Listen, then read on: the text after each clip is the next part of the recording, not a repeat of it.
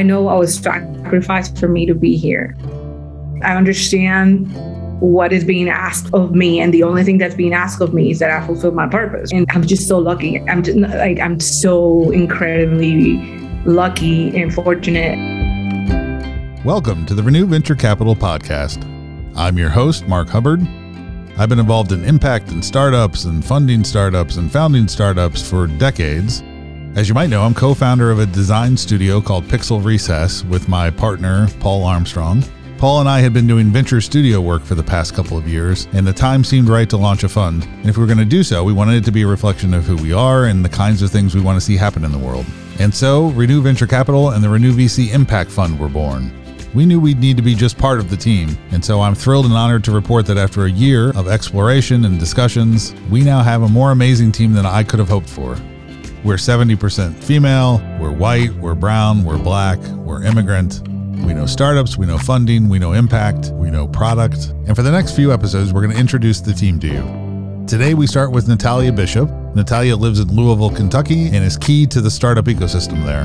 As always, you can find out more at renewvc.com. You can find me, Mark Hubbard, on LinkedIn, or MWHUBBY, MWHubby on Twitter. So enjoy hearing her story. I could not be more thankful to be working alongside her.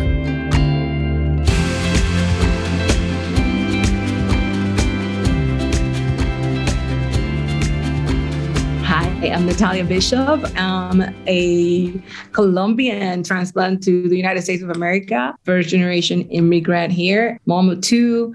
I am the Director of Innovation and Entrepreneurship at the University of Louisville, also a serial entrepreneur, and currently super excited to be taking a role as partner at Renew VC.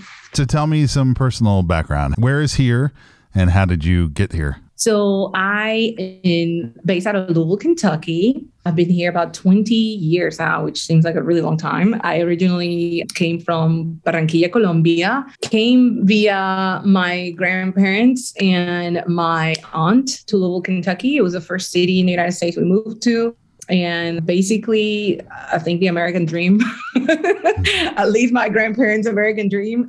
Very excited to have had the chance to change the course of our lives. Came to Louisville because they have a work to school program in which you work the graveyard shift and they pay for your college at the University of Louisville. And I did that. I put myself through college with my family, as many teenage immigrants do. Took care of our family with my brother, and then launched my first business about 13 or 14 years ago, and did a series of lifestyle businesses after working corporate for a little while and having a baby and getting married and doing all that fun stuff.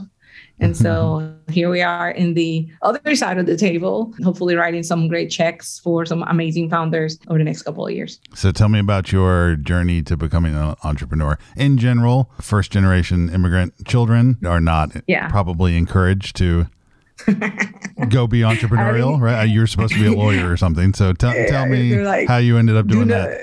Yeah, the whole thing is do not waste this. Like your ancestors have worked too hard for you to waste this opportunity. Which gets converted to doctor or lawyer often, right? Something safe and understandable. I think the funny thing is, like, to understand a little bit of my journey, you have to understand my ancestors in a way. So I come from like a long line of really entrepreneurial women, matriarchs, if you would, which you couldn't tell by interacting with me for 2 minutes. It's just a bunch of ladies taking care of business. And I think that while it wasn't necessarily encouraged for me to be an entrepreneur, I always was entrepreneurial minded. Like, I had my first moment of I'm going to make my own money when I was like maybe 13 years old. I've always enjoyed cooking. And what's funny is, like, my great grandmother she left her hometown at the age of 13 and was cooking as they were making the roads in Colombia at the age of 13, cooking for the crews. And I ended up opening my first business right around the same time, cooking because our school cafeteria served like trash food. So I was like, I can cook really good. I'll make some badass sandwiches and sell them to the other girls at my school. I went to Catholic school, by the way. And it was funny, kids now, the 20 something years later after we graduated, I still get WhatsApp messages and people be like, oh, I love your sandwiches. And I'm like, it's been like 20 something years. So I had really good LTV. I'm just going to say that. And yeah. So that was my first time, my first taste of it. But as you mentioned, you come here and you have this mindset of what the path is. So I followed that path. I went to college. I did the corporate gig, and I was not planning on doing this. This happened to me. It evolved from a need of, after I became a parent, explaining, how do you ask a human to be the best version of themselves and do and fulfill their dreams and do what they think is possible if you don't do it for yourself? That's the question I'm asking my child. And I also didn't want to subscribe to daycare and stuff like that. It's culturally, I think, not necessarily vibing with our culture in Colombia. So I was like, what can I do to replace my income and still be with my kid and at the same time be creative? I've always been a very creative person. And that's how my first business came about. And after a couple of trial and errors, I ended up with a photography studio with multiple photographers in it. That evolved into a co-working space. That evolved into a tech platform for educating women and nonprofits in the process and all kinds of different stuff. And it just snowballed from. So do you feel the presence of your ancestors, as you put it, with you in some way? How does it affect how you think about what you do and how you make decisions and how you travel through life? I don't know if this is the right word, but it's like gratefulness, right? Like you have this sort of measure of, I know I was sacrificed for me to be here.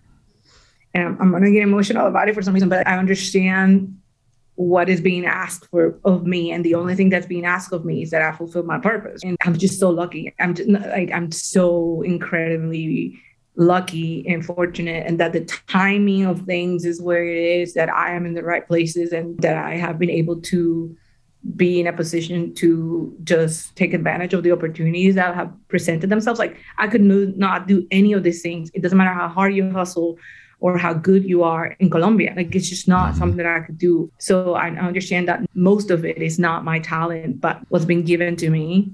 And so therefore, you really hesitate to waste it because it's not just for you. It comes as part of what you're going to do for everyone else. I don't know. I don't think that a lot of people think through it that way. They're maybe fine with coming to some kind of recognition of gratitude, right, and the good stuff, but they don't necessarily marry it with a sense of responsibility. I think it's beaten into us when you're little, when you're chancleta. I don't know if you saw Encanto, but it's like, I think it is a way, it's a reminder of when sometimes, because it's hard, right? No matter how you slice it, like some things get hard, and sometimes you're like, why am I even doing this? Where this and leaving, and at some point you're just like, you want to walk away from certain things. But when you think about, for me, and this is not just my ancestors, but the people, right? The people that I interact with and the founders that I interact with, when you think about the disparities and that you have the opportunity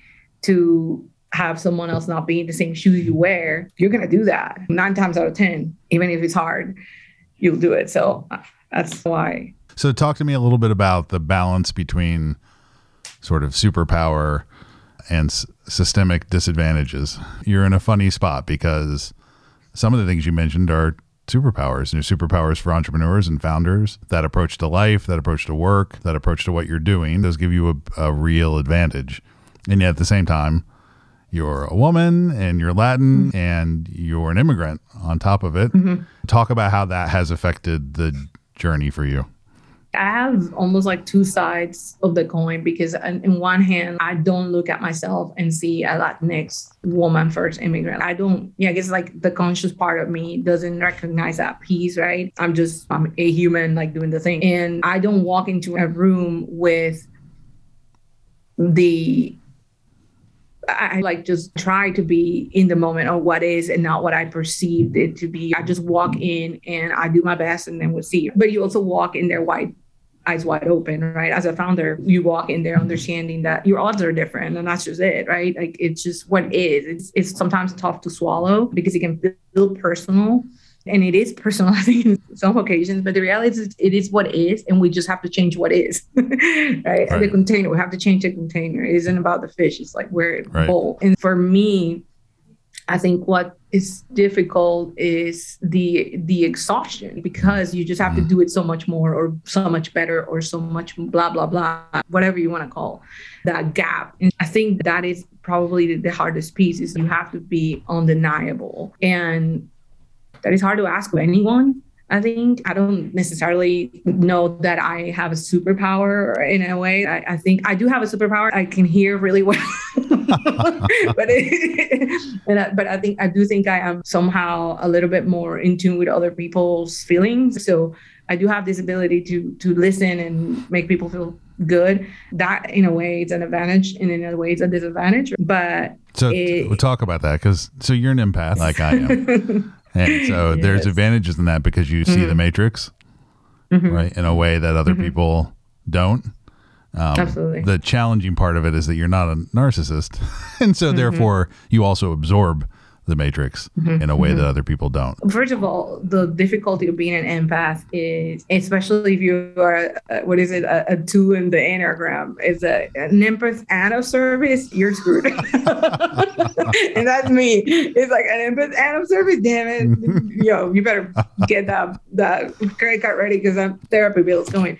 But I think that for me, it's as I'm getting older and I'm turning 38 this year, recognizing where my value is and as a person, as a human. And I think really looking in has been the most helpful of anything else, because I know that I am worth it just by being, right? So even if I feel all these things or I feel for people, I cannot allow myself to feel the way of that failure of not being able to help everyone, or not being able to do as much as I want to do for everyone, because it's impossible. That is an impossible standard. Just like really understanding yourself. And to do that, you have to do a lot of work, right? A lot of meditation, a lot of therapy, a lot of protecting your own personal space. And I think that's something we don't really necessarily talk about enough, especially not in Latinx culture, especially not in the female circles. You have to protect your mind share. And we talk about protecting spaces from other people and their energy, but we don't really talk about like consumption of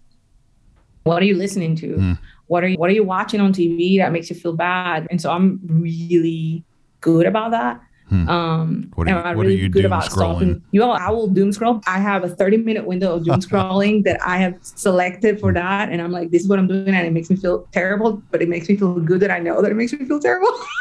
Sure. I guess it's just really knowing what your capacity is. And I'm okay with letting people down. I'm okay with that.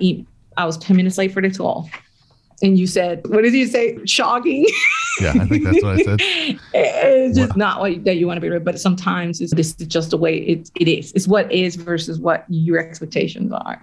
Yeah. So being part of an historically or systemically excluded group, whatever it happens to be for any particular person, it's a strange dynamic because it is associated with, very specifically with who you are, with actual identity markers, which therefore would have to make it feel very personal. And yet also by definition, it is as impersonal as a thing can get. A lot of it is unconscious. A lot of the systemic is people often not even realizing sort of what they've absorbed and what they're expressing and what they're a part of. And even to the extent that they do, it's just about sort of those identity markers and not you specifically. So it's also completely impersonal in a way. It's very sort of category based. And so I'm a 6'4" white dude. Help me understand, help people like me, some people who maybe haven't experienced some of those circumstances. Help me understand what it's actually like to face some of that. This is a multi-layered thing, right? It's not like it presents itself in a single way or anything like that. And I'll speak to the startup space because it's what I know. I'm in middle America and I'm in Kentucky and in a really progressive city in Kentucky, but I'm still in Kentucky. And it's hard when you are not measured with the same stick as everybody else sometimes. That can be really difficult. And it's not blatant. It's not something you can point out to and be like, okay, here's the disparity. You did this to this person, but I found their stock. So I know exactly what you ask of this person.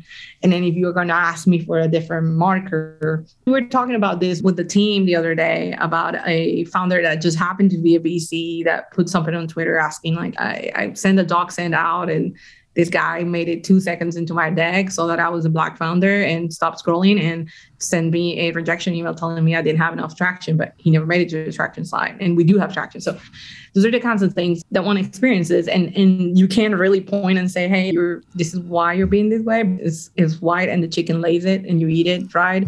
So it's an egg.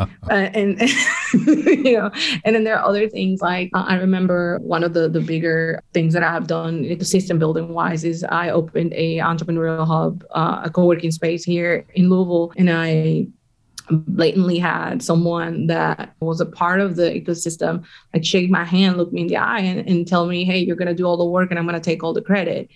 And as a young female Latinx, I mean, maybe they could have said that to any white young man, but the reality of it's like, you have to think about those things and think, why would this person say that to me? Or when you're touring someone through a space that just got a multi-year partnership with a top 5 Fortune company in 6 figures.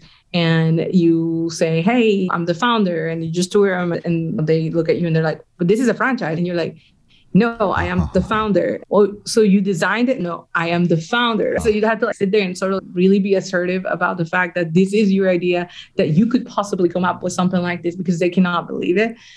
Those are the sort of difficult sort of conversations that are really icky. And that put you at a disadvantage because if we are real, when you talk about investment in VC, it is about team, especially in early stage, particularly in early stage. And if you can't believe the team is able to accomplish something, then you're never going to fund them. And so if you inherently believe that only certain people can do certain things, whether or not that's intentional, most likely not intentional, but that's all you believe. And that's the type of thing that I think happens more often than not, that prohibits people from really just betting. If I know every horse that wins is blue, why would I bet on a green horse? It doesn't make any sense because I've never seen a green horse win. Yeah, it's the same thing. So, and that, my friends, is a Kentucky analogy. Because I'm betting on a horse. Yeah, perfect. I've never used that example in my life, but I get why you did. So talk to me for a second about the difference between, or how you think about the difference between inclusion and equity. I talk to tons of founders and tons of funders, and you hear things out of venture capital firms, for instance, which are trying to be inclusive, where they'll say anybody can apply. We don't discriminate at all. And whether that's employee-based for them or whether it's deal flow-based, we don't discriminate on where the person came from or what they look like or any of that. It's all about the best application, but it doesn't deal with any systemic issue, right? By definition. So how do you address the fact that there are some people in those categories who have all just as much or more potential than somebody else who didn't face the same obstacles they've faced, but they haven't been able to hop quite to the point that person has gotten to. And so something more needs to be done. You can't just open it to everybody. You have to do things you wouldn't do otherwise. Talk about how you do that and how you do that related to startups and funding. I'm not going to pretend I know what it's like to be a white person, but I think that one of the things that I've observed in some of my circles and my friends and people, my husband's wife, so we've talked about this quite at length, is that the idea that you are racist or that you have racist tendencies or that you have racist beliefs or whatever you want to say feels so, again, personal. So like, I am a bad person and I'm gonna like Dalai Lama, I don't know how you say it in English, but I remember having the opportunity to see him talk a few years back here at the Young Center.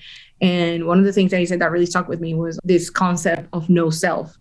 And if you can separate the self from the action, the being from what it's done, so it's not I am suffering, is there is suffering here. And so then you can begin to address that suffering in a way that doesn't shame you. And I think that is what we have to do a little bit as a society is, okay, yeah, there is suffering here. And how do we address that? And I think the difference between inclusion and equity, saying, hey, there's suffering here, I acknowledge that. So all I'm going to do about that is say, there's suffering here. I'm going to do whatever I can do to check the box. So that doesn't have to come from ill intent or laziness, but it's just like, hey, I see it. Like, cool, they're suffering. Right. And I think the equity piece is the empathy piece, is I see their suffering. I know there's something I can do. I see the experience you're having.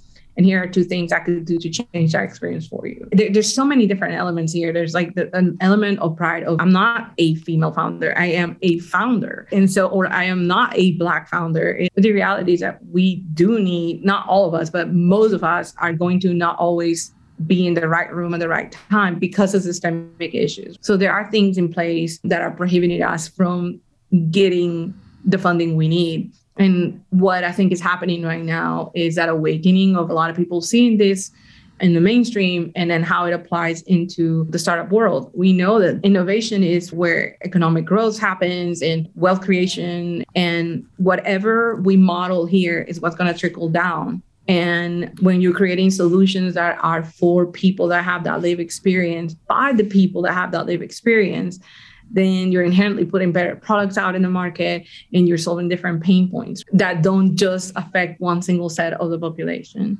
I think we have a moral duty in a way to really take a look at how we operate our funds, at how we select our companies, at the type of support that these founders are receiving. I've worked with founders from really early stage where it's just a napkin all the way to like people that are in their Series B and about to exit. And I think what's interesting is no matter how far and how much money you've raised, there's always this like common theme of hustle and struggle. And so I think how we create systems that allow people to see themselves in that way to begin with, to then be bought in by the system and poured into, I think that's kind of part of what we have to build. So it seems that so much of what Renew does tends to circle around that idea of empathy. Radical empathy is how you build the best products. It's how you build the best SaaS marketing platform, is by radically empathizing with your customers constantly. Talk about how it applies,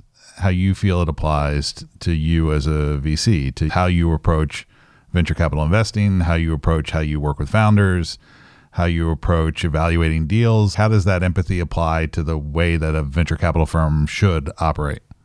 Empathy is a double-edged sword, as we made reference to earlier.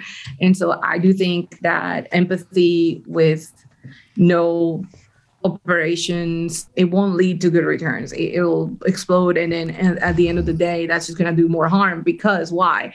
Because we're going to want to give everyone a check because we're like, oh, you're empathizing with you. If that's what VC becomes, and then we won't innovate. So I'm not suggesting that we should now EQ classes and do therapy and then willy-nilly write checks. But I think transparency is key within your team, within your stakeholders, your LPs, that allows you to say, this is why I'm making the decisions I'm making. We're clear on what our thesis is. We are clear about how we vocalize and put that thesis out there so that people can save time. And we know that in startup land, time is everything, right? And we are empathic from the first touch.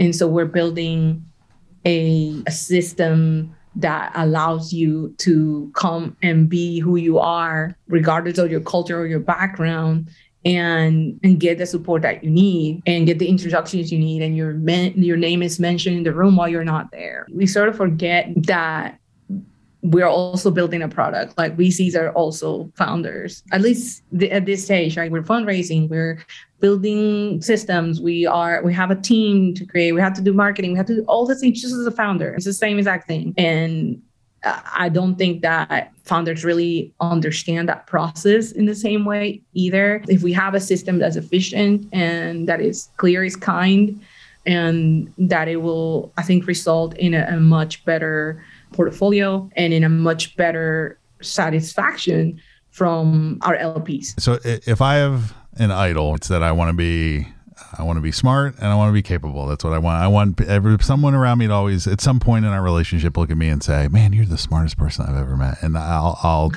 demur, and then inside, "My precious." But if I have a want, really, it's to be empathic and kind. And being empathic has nothing to do with softness. You've known me now for a while. I'm not a particularly soft person all the time, although I do cry watching stuff a lot. That's just because I'm old. When you're anything that's essentially a marketplace, you have to be empathic and kind to everybody who's a part of that ecosystem. So, yeah, it's not kind or empathic to LPs, to investors, to just distribute their cash and not get risk-adjusted returns on assets. That it's not good for the system. It's not good for anybody. But that's also not kind for founders who shouldn't be getting money, who don't need to waste that year of their life in that way without cracking something that not having the money quite yet would have helped them crack, so that then they can get them right. Like whatever that is, that's not kind to them. Life will try to beat you into mediocrity. And you really have to like war against it. And part of warring against it, related to empathy and kindness, is not being silly and not being soft and finding that balance of trying to do what's best all the time based on feeling for the other party. I think what we've managed to do so far here is so interesting and so exciting and so different. You aren't saying, this is how I want to build this, and then you just build it, right? We are in a fluid state of, this is how we're building this. We are listening to our customer, and we are making adjustments to how we treat our customer, which inevitably makes your product better. What is the deal flow process? Or could it be better? And so there's like, you don't have one person with a single point of view. And that's what the difference is. It's like, you don't have just a single point of view looking through that process. You have 5 or 6 people with different life experiences that have looked at that process and said, hey, but what about this? And then you didn't say, okay, well, good ideas get funded. You said, which also has been said to me. You say, okay, well, let's tweak for that. And so that's, I think, what's so lovely about what's happening here is that it's this collaborative process, is this collaborative, just beautiful space of, let's take a look at this and let's just continue to listen and tweak where it's possible so that it can be the best it can be. And then in 2 years from now, when the market changes, because it will, when it dries up a little bit and it's not as plentiful, then we may change the process again.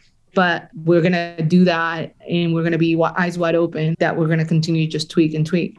The fund that Renew is raising and deploying right now has really 2 theses. The first one is that we're coming into a generation of founders here who aren't willing to bifurcate their lives anymore. Like they want to build big, successful, profitable companies that become global companies that exit, that all the things you hear about and think about in traditional sort of venture capital terms. They want to participate in all of that. They want it to be transformational for themselves, but they also want it to be transformational for other stakeholders. They are committed to some kind of mission of this company doing good in the world that is more intentional and more webbed into their business model than has traditionally happened. That isn't just about corporate philanthropy. That isn't just about CSR. That isn't just about ESG even. That's about having the business model do good in the world. So that some of those companies are going to be the best investment opportunities going forward are backing those founders. The other thesis is that, look, success in venture capital is essentially, especially when you look at the outliers, the biggest winners, it's essentially about identifying TAMs, total addressable markets, that other people can't. Right. And so Uber and Airbnb, those were TAMs nobody could see, nobody had any viewpoint on, nobody thought they could exist.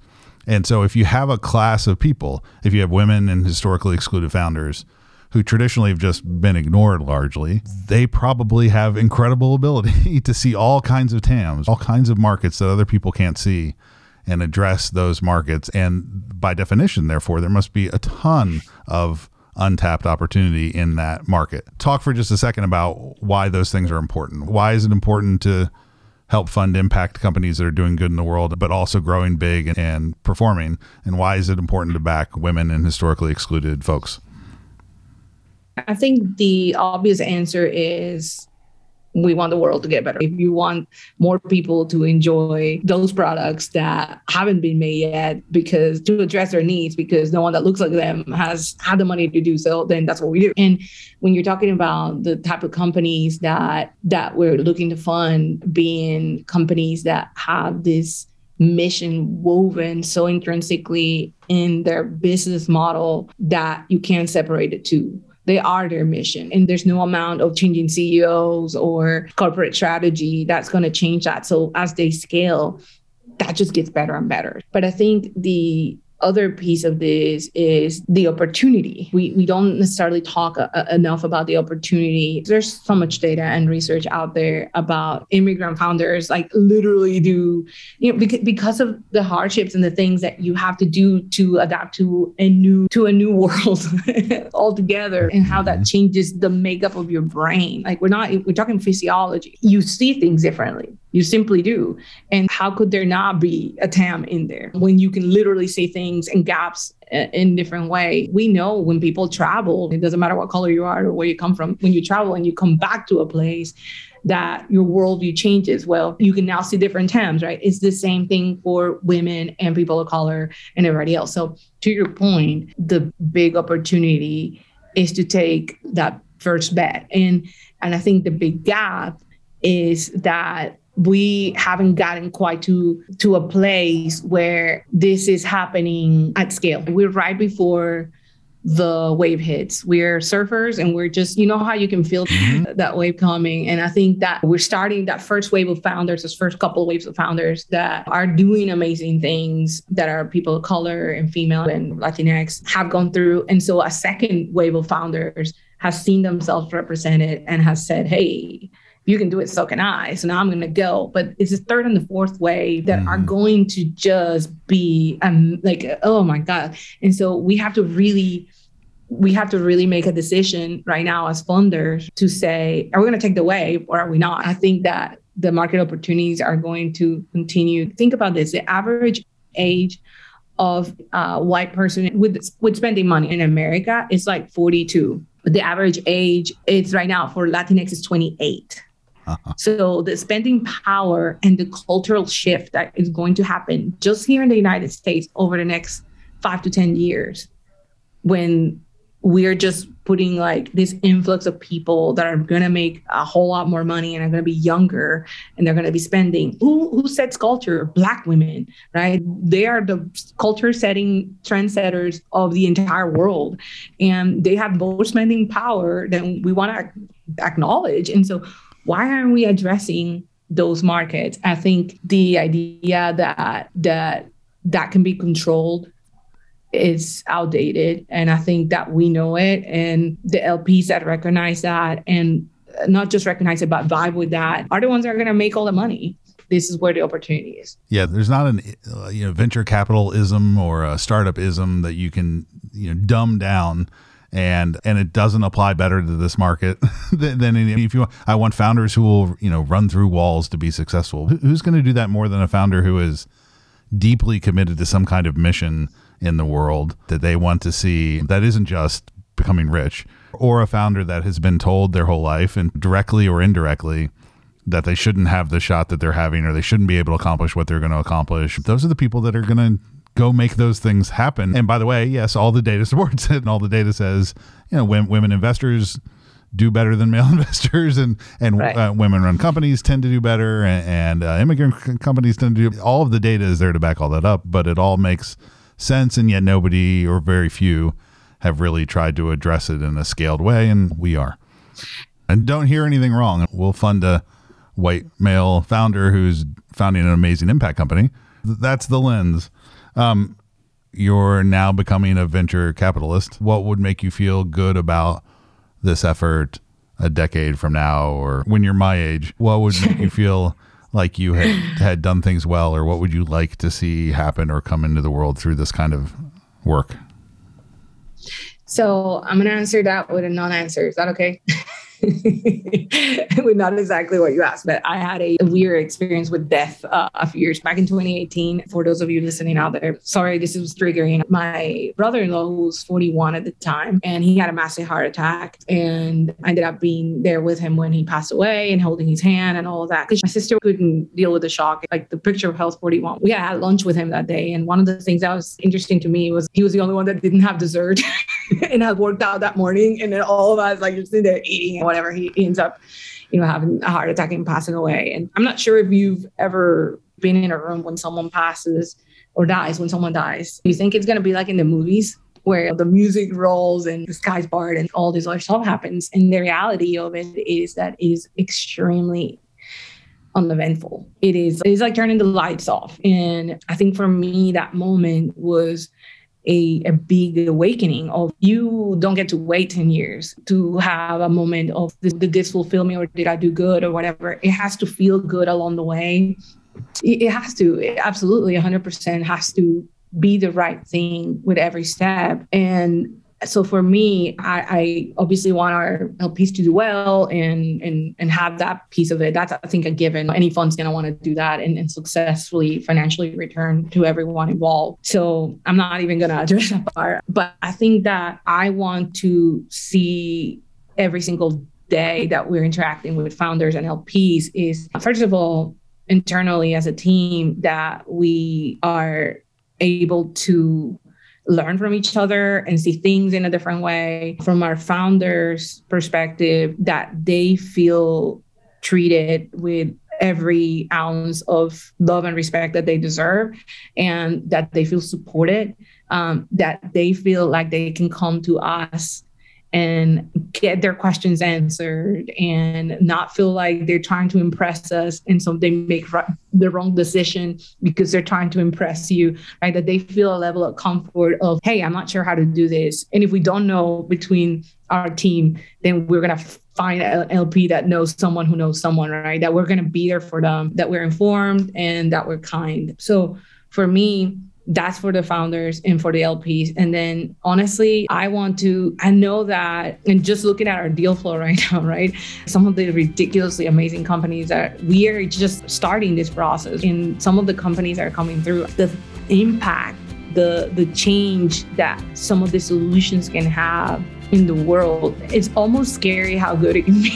It's almost like when you're like, is this too good to be true? Because you're like, if this actually happens, if we do what we need to do and we stay true, there's some serious change coming and there's some serious cool stuff being built. That's to me probably top, that we can see that impact all the way through and that we are having fun while we do it.